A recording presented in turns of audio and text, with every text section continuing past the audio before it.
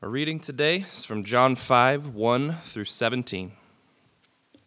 And after this, there was a feast of the Jews, and Jesus went up to Jerusalem. Now there is in Jerusalem by the sheep gate a pool, in Aramaic called Bethesda, which has 5 roofed colonnades. In these lay a multitude of invalids, blind, lame, and paralyzed. One man was there who had been an invalid for 38 years. When Jesus saw him lying there and knew that he had already been there a long time, he said to him, "Do you want to be healed?"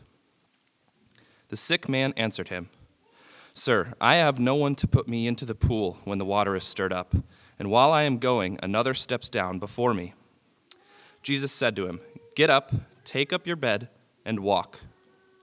And at once the man was healed, and he took up his bed and walked. Now that day was the Sabbath. So the Jews said to the man who had been healed, "It is the Sabbath, and it is not lawful for you to take up your bed." But when he answered them, "The man who healed me," that man said, "Take up your bed and walk." They asked him, "Who is the man who said to you, 'Take up your bed and walk'?" Now the man who had been healed did not know who it was, for Jesus had withdrawn, as there was a crowd in the place. Afterward, Jesus found him in the temple and said to him, "See, you are well. Sin no more, that nothing worse may happen to you." The man went away and told the Jews that it was Jesus who had healed him. And this was why the Jews were persecuting Jesus, because he was doing these things on the Sabbath. But Jesus answered them, "My Father is working until now, and I am working." This is the word of the Lord. It's a joy to be here worshiping again with you this morning. Hope you all had a wonderful Christmas weekend and New Year's Eve night. It's good to see the room full of people not still sleeping because you stayed up too late. Let's pray and ask those words that we just sang, that God would speak and give us life. God, you sent the Lord Jesus to be your word made flesh, to speak into our lives in order to make us whole. Speak now. Just as you did when you said, "Let there be light," and there was light. Just as you commanded the little girl to rise, and she did, command our hearts to come to life, that we may walk in faithful obedience and our lives a testimony to the power of Christ. Amen. Nick Vujicic is a man who has endured 40 years of life without arms or legs. He was born with no limbs. Throughout his childhood, he was painfully aware of his disability. His parents loved him very much and tried to give him as many opportunities as possible to enjoy some kind of life. But when he was in school, it was obvious how different and limited he was. Kids made terrible fun of him. He thought he would never be able to enjoy any of the things that normal kids do. He felt assured that he would never have a family of his own. He begged God regularly to heal him. I can't imagine how many times he prayed at night that God would wake him up with arms and legs, only to open his eyes the next morning, utterly disappointed. One day, 10-year-old Nick, his despair got so bad that his mom put him in the bathtub, and he determined to drown himself. He flopped over onto his belly and buried his head in 6 inches of water, praying he would die. But he couldn't do it. He couldn't do that to his parents who loved him so much, so he determined to just eke out a life of impossibility. So what would it look like for Nick to be healed? To just have some arms and legs? Would he be happier with arms and legs? You all have arms and legs. Are you happy? Why would God make him like this and keep him like this for so long? Well, Nick had to learn that being healed involves so much more than just having your immediate problems solved, even if they are big problems like not having arms and legs. You remember why John wrote this gospel. He told us that he wants us to believe in Jesus so that we would have life in him, even without arms and legs. This is what the story of this healing in John chapter 5 is about. How we can find wholeness in Christ, the Lord of a new creation. The question then is, what does it mean to actually be whole? How do you become whole? What is God's plan to make us whole?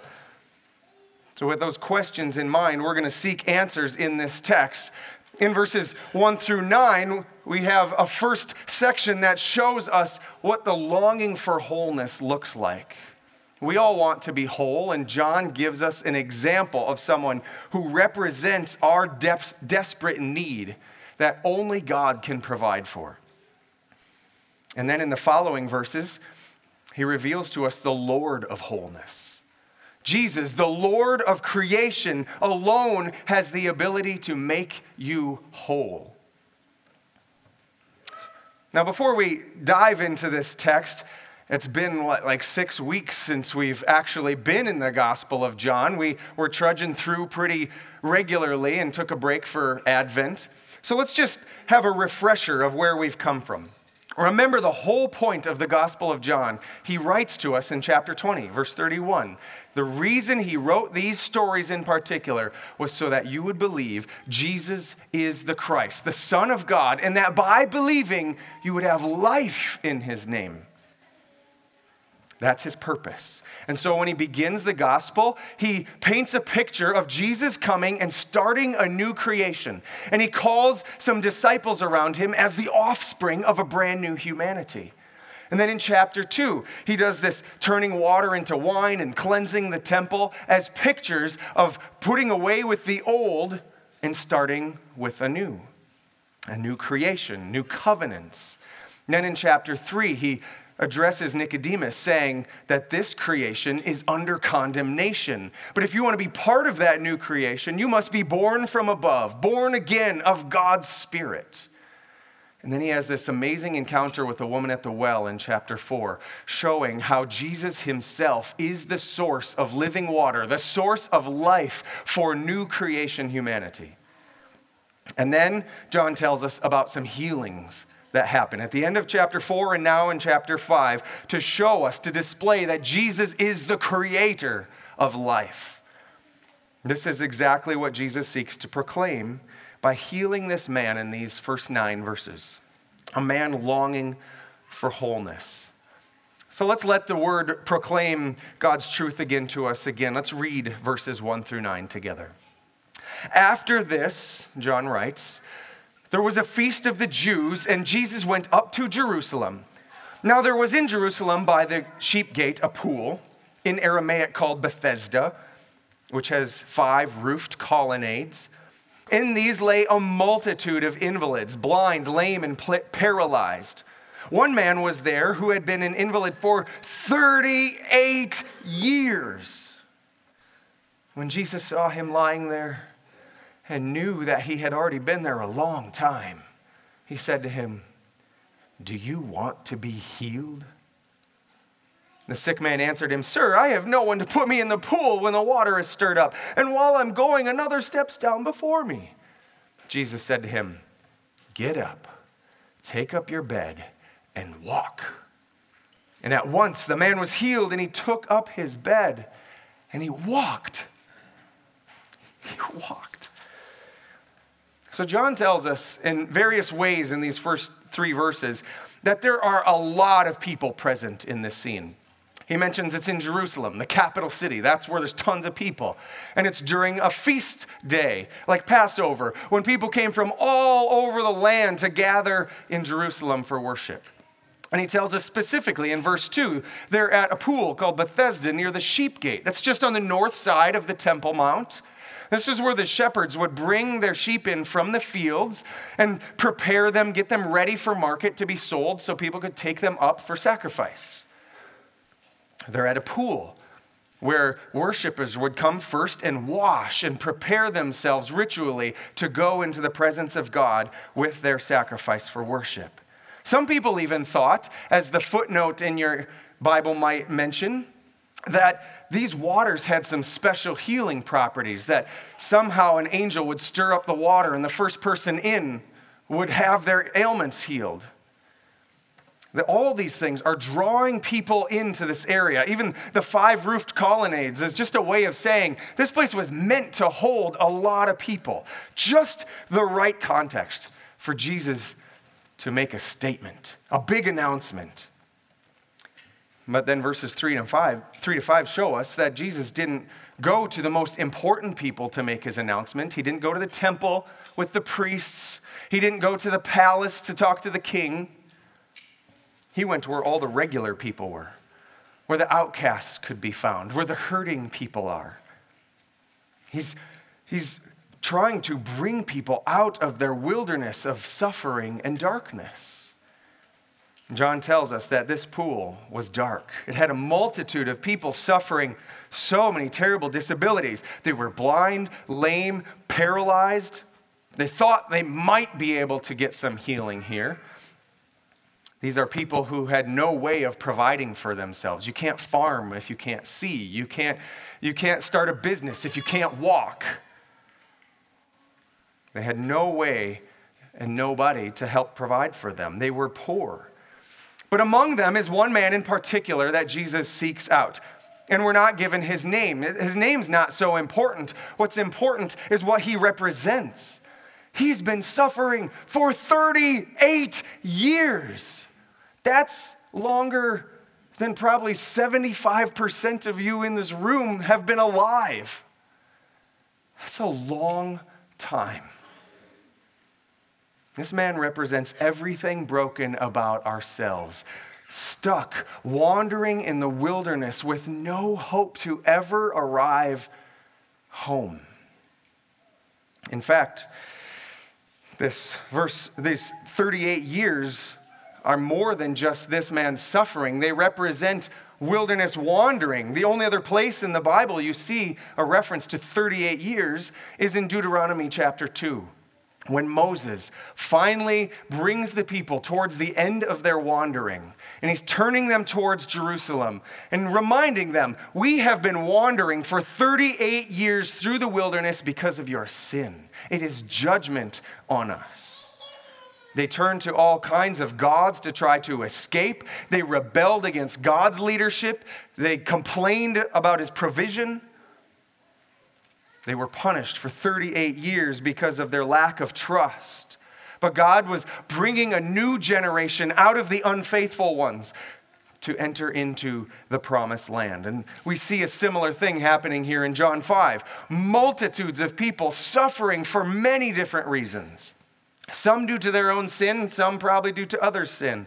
They're under the oppression of their Roman neighbors. They have false hopes, going to a pool to find healing instead of looking to God. But John's been telling us Jesus came to lead people out of the wilderness of this world into the promised land of a new creation. But we need more than just being picked up out of one place and put in another place. In order to be there, we need to be made whole. Verses 6 to 9 really get to the heart of the problem. Jesus asks the man, do you want to be healed? That word for healed is more than just physical healing. It means whole. It's used 5 times in just one story. We all want to be healed. We need to be whole. And John is showing us where to find that healing. But we need to understand what kind of healing it is we really need. We live in a city that has a big focus on healing, right? Mayo Clinic is the dominant voice in our city. And millions of people come here from around the world every single year to find healing. But what Mayo offers is just a small taste, temporary taste even, of true wholeness. In fact, the more you focus just on physical healing, make that a priority, the more it seems to choke out all the other kinds of wholeness that we need in our lives. Even this trend of holistic medicine, it gets us a little closer, but it still falls short of true wholeness. True wholeness also involves healthy relationships. Notice what the man says in verse 7. I have no one. There's nobody there to help him.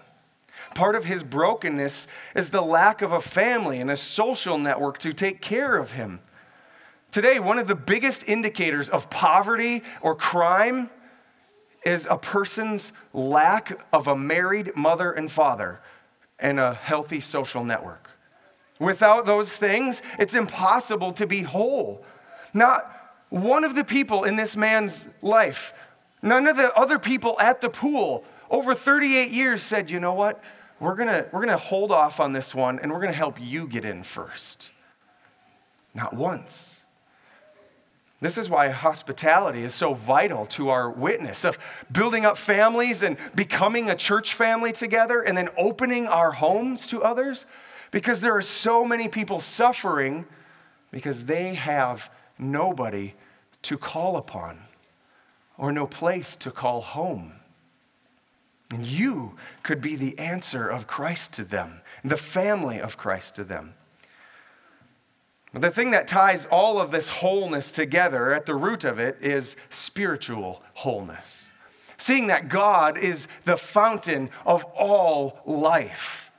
And sin is therefore rejection of God, to turn against God, to say, I don't need you, which obviously, if he's the source of life, will inevitably lead to your demise. The man suggests in verse 7 that he went to the pool pursuing his unbiblical belief that he could find healing in the water, but he wasn't going to the right place. He thinks, if I just had a friend who could move me from this place to another place, then I would be whole. But if he wants true wholeness, he doesn't need just a new earthly friend or a new earthly location. He needs a new relationship with God. But this paralyzed man knows deep down that his healing is going to require major work. The answer to Jesus' question, do you want to be healed, is obvious. He doesn't have to really say it. His life is just such a mess. 38 years of brokenness is a lot to overcome. I know some of you have dealt with addictions for like 25 years in your life. And you thought, I would never escape that. 38 years. So his response to Jesus is essentially, of course I want to be healed. But why does that even matter? Because the way I see it, it's utterly impossible anyway. Only a recreation of my entire life at the hand of God could make me whole. And this is why Jesus chose this man out of all the people in the crowd. He picked the guy worst off among all of them in a populated place where everyone was looking the wrong direction, so that it would be obvious that it is the power and authority of God creating life in their midst. All of the baggage of this man's life, all of the tension and excitement of the crowds on that day come to a climax right in this moment. Jesus looks the man in the eye and he says, get up, take up your bed, and walk. That's it. There's no dramatic show. There's no picking him up and carrying him to the pool. The guy doesn't need to go to physical therapy for a few weeks to learn to build strength in his legs, or take some classes at the community ed center to learn appropriate walking in Jewish society. Jesus doesn't even touch him. He just speaks a command. Speak, O Lord. And just as God said, let there be light, and there was light, he says, get up and walk. And the guy gets up, picks up his bed, and walks. The healing he needed was being remade for a new creation. The relationship he needed was to be with Jesus, the only one who can satisfy your longing for wholeness. And with that short but powerful healing, Jesus just turned the whole city upside down, declaring himself boldly as the Lord of wholeness. The point of this story is not simply that Jesus has compassion on hurting people. We know that's true. There's so many stories of Jesus showing compassion. Remember, there were multitudes of people at the pool, and he only healed one. The point of this story is to declare Jesus' identity as the Lord of wholeness, the Lord of a new creation. And if you wish to be made whole, you want your life to be made whole, then you need to surrender to him as Lord and be made to walk by his designs. So let's look again at verses 10 to 17 and see Jesus' identity become more clear in his conflict with these religious leaders. So the Jews said to the man who had been healed, "It is the Sabbath. It is not lawful for you to take up your bed." And he answered them, "The man who healed me, that man said to me, 'Take up your bed and walk.'" They asked him, "Who is the man who said to you, 'Take up your bed and walk'?" Now the man who had been healed did not know who it was, for Jesus had withdrawn as there was a crowd in the place. Afterward, Jesus found him in the temple and said to him, "See, you are well. Sin no more, that nothing worse may happen to you." The man went away and told the Jews that it was Jesus who had healed him. And this is why the Jews were persecuting Jesus, because he was doing these things on the Sabbath. But Jesus answered them, "My Father is working until now, and I am working." So John doesn't continue this story following this man who's been healed, walking now in wholeness. Instead, he turns our attention towards these Jewish leaders who are still wandering in the wilderness, clinging to their sin.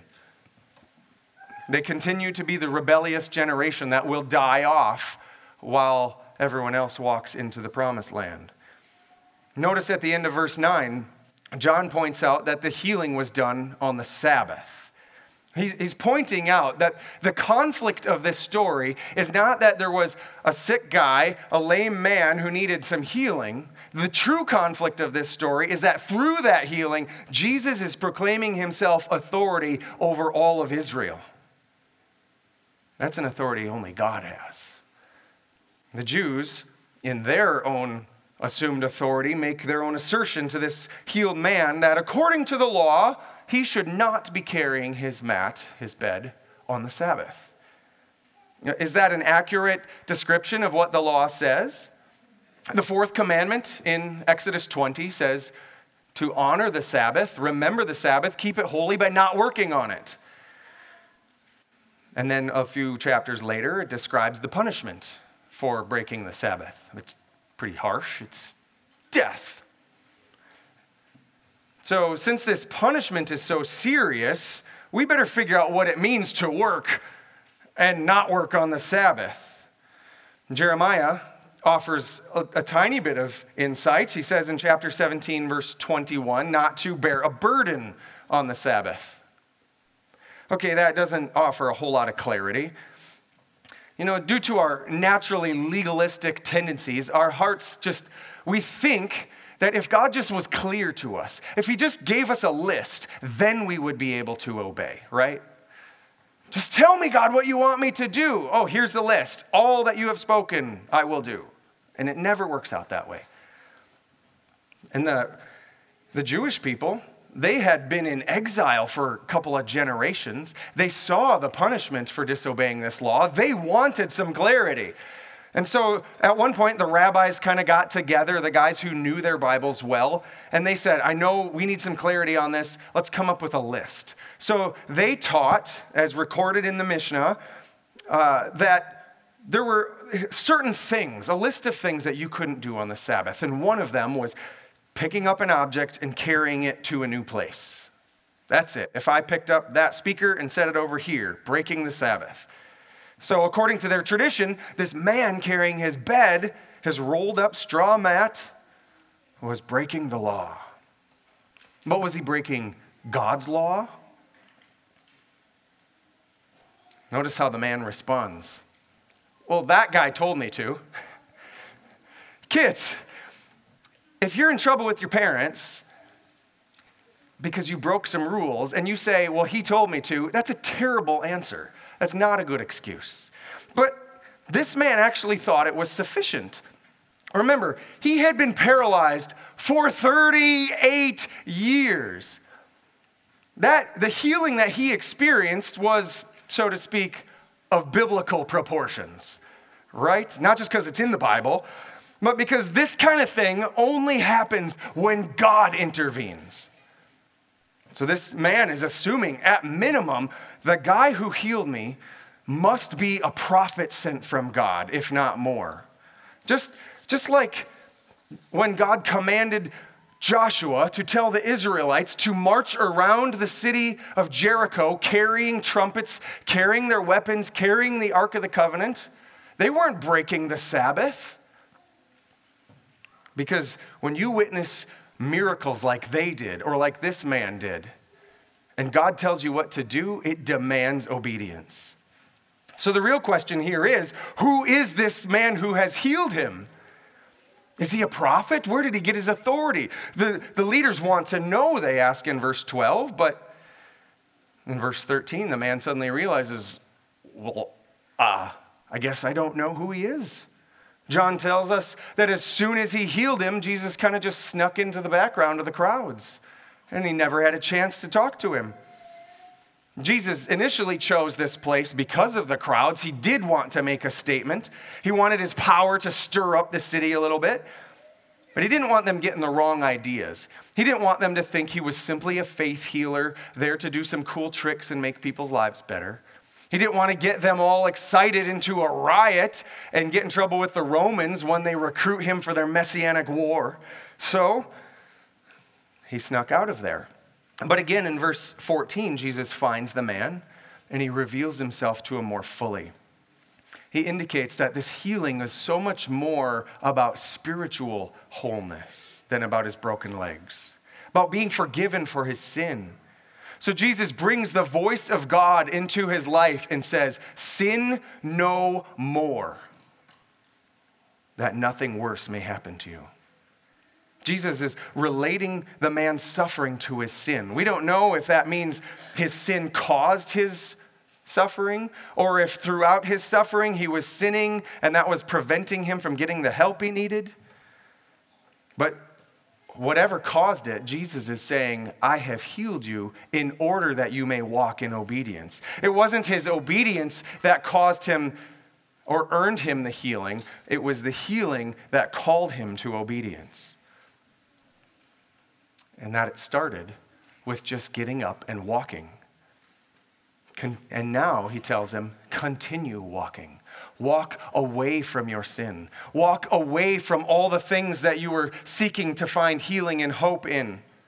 Walk away from false messiahs and promises and toward God, which he did by walking to the temple where Jesus found him. Broken relationships and a broken body are terrible problems. But sin is a way worse problem. Even if you have a whole body and wonderful relationships in your life, if you're clinging to your sin, you will end up in greater suffering through eternal judgment. This man has been given a new life.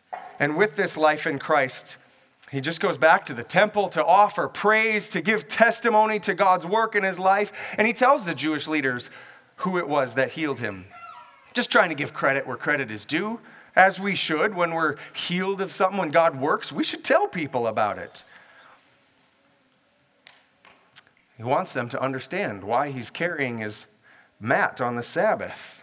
It was this Jesus guy who speaks and he creates life just like God does. And that is where the leaders start burning.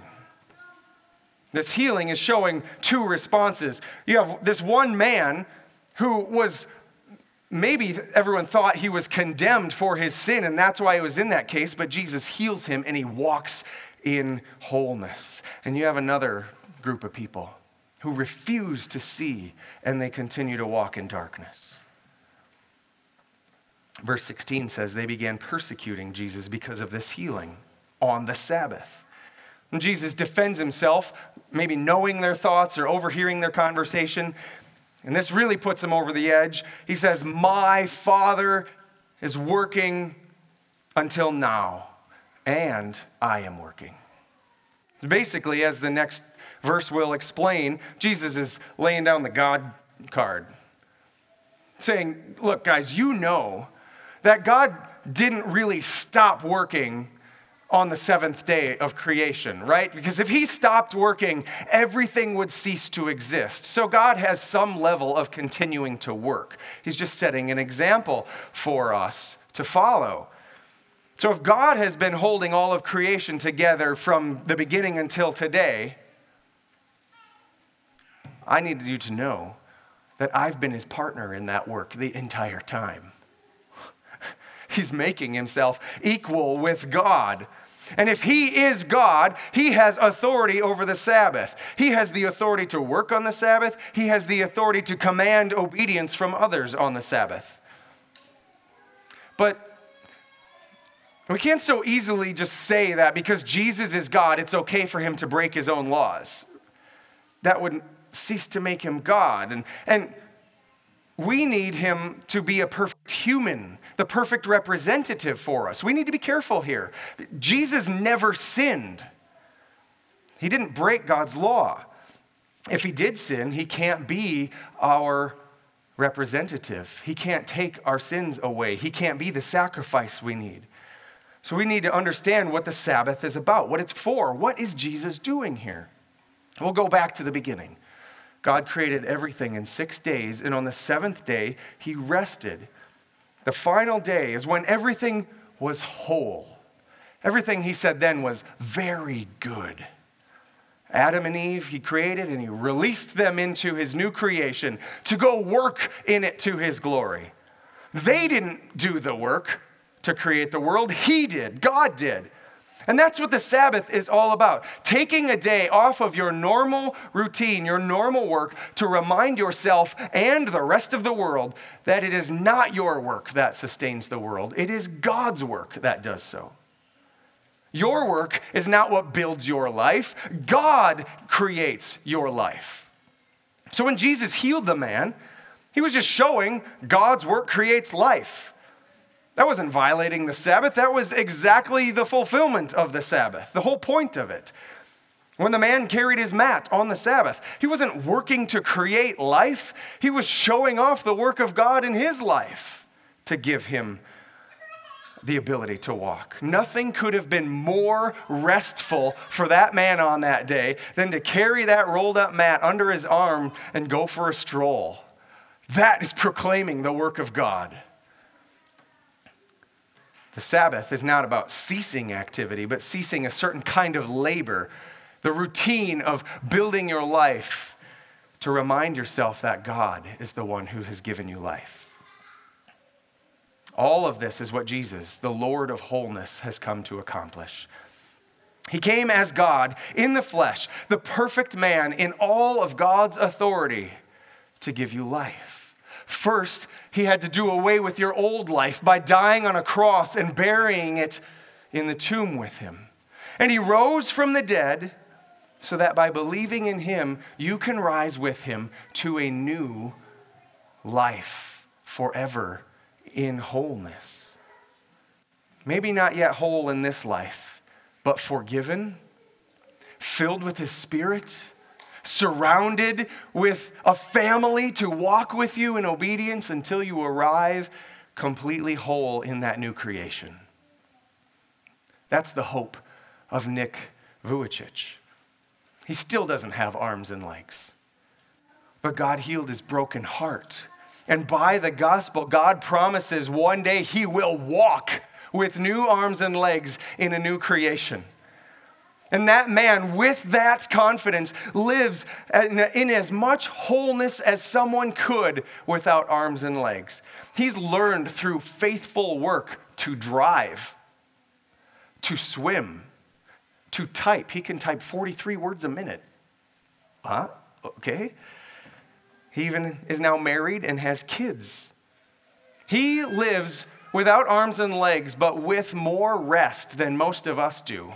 With arms and legs, because he has determined that Christ is his rest. And Christ's promises are certain, and he will use the life he has been given to be a Sabbath declaration of showing off the work of Christ through him. And that's what John wants for you. In order to have that, you need to ask yourself a couple of questions. What kind of wholeness are you looking for?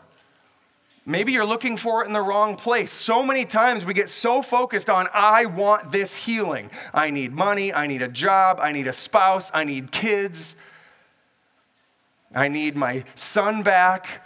I need my cancer gone. If only I had that, then I could be happy. And it distracts us from the wholeness that God wants to give to us. John said in verse 6 that Jesus knew of this man's suffering. For 38 years, he knew the man was suffering and he let him sit in it. But he had a plan for it. And he has a plan for your life as well. And the first step of walking towards your wholeness is surrendering all of your longings for wholeness to the Lord of wholeness. And turning away from all those other hopes for healing. Oftentimes in our stubbornness, we think, I'm going to clean myself up first. I'm going to work hard and go accomplish it. We turn to all kinds of false promises, false healers, false hopes. But none of them will take care of the root of the problem, our sin, which leads to greater suffering. So we need to see our suffering in our lives, our limitations, as a gift that lead us to face the reality of our fallenness, so that when we are there at the end of ourselves, then we can surrender to the one who can make us whole by his death and resurrection. Find wholeness in Christ, the Lord of the new creation. Surrender your life to him, and then you put your life on display. His work in your life on display in restful obedience. You can let your testimony simply be a life of walking and rejoicing in Christ, just as this man did. He told me to rise, pick up my life, and walk, so I did. You don't need to impress anybody with great accomplishments and vast learning and knowledge. The paralyzed man was walking. What a testimony! The proof of our spiritual cure is our rising every day and walking in Christ. So walk towards his new creation, restful in his forgiveness, trusting that all the work you do in Christ is a Sabbath work. Your daily work should look like resting in Christ, showing off to the world his work in your life, joyfully, diligently, thankfully, taking up the task he's given you. But then you gather on Sunday with the saints just to stop and say, it's not my work. It's not your work. It's Christ's work among us that gives us life. So go enjoy walking on your new legs this week, confident that you have wholeness in Christ, the Lord of the new creation. Let's pray. God, show us Christ. Help us hear his words. And may we respond by the power of your Spirit to rise up, take up our labors, and walk faithfully in his name. That our restful obedience would proclaim the glory and the majesty and the power of our crucified and risen King, the Lord of all creation, Jesus. It's in his name we pray. Amen.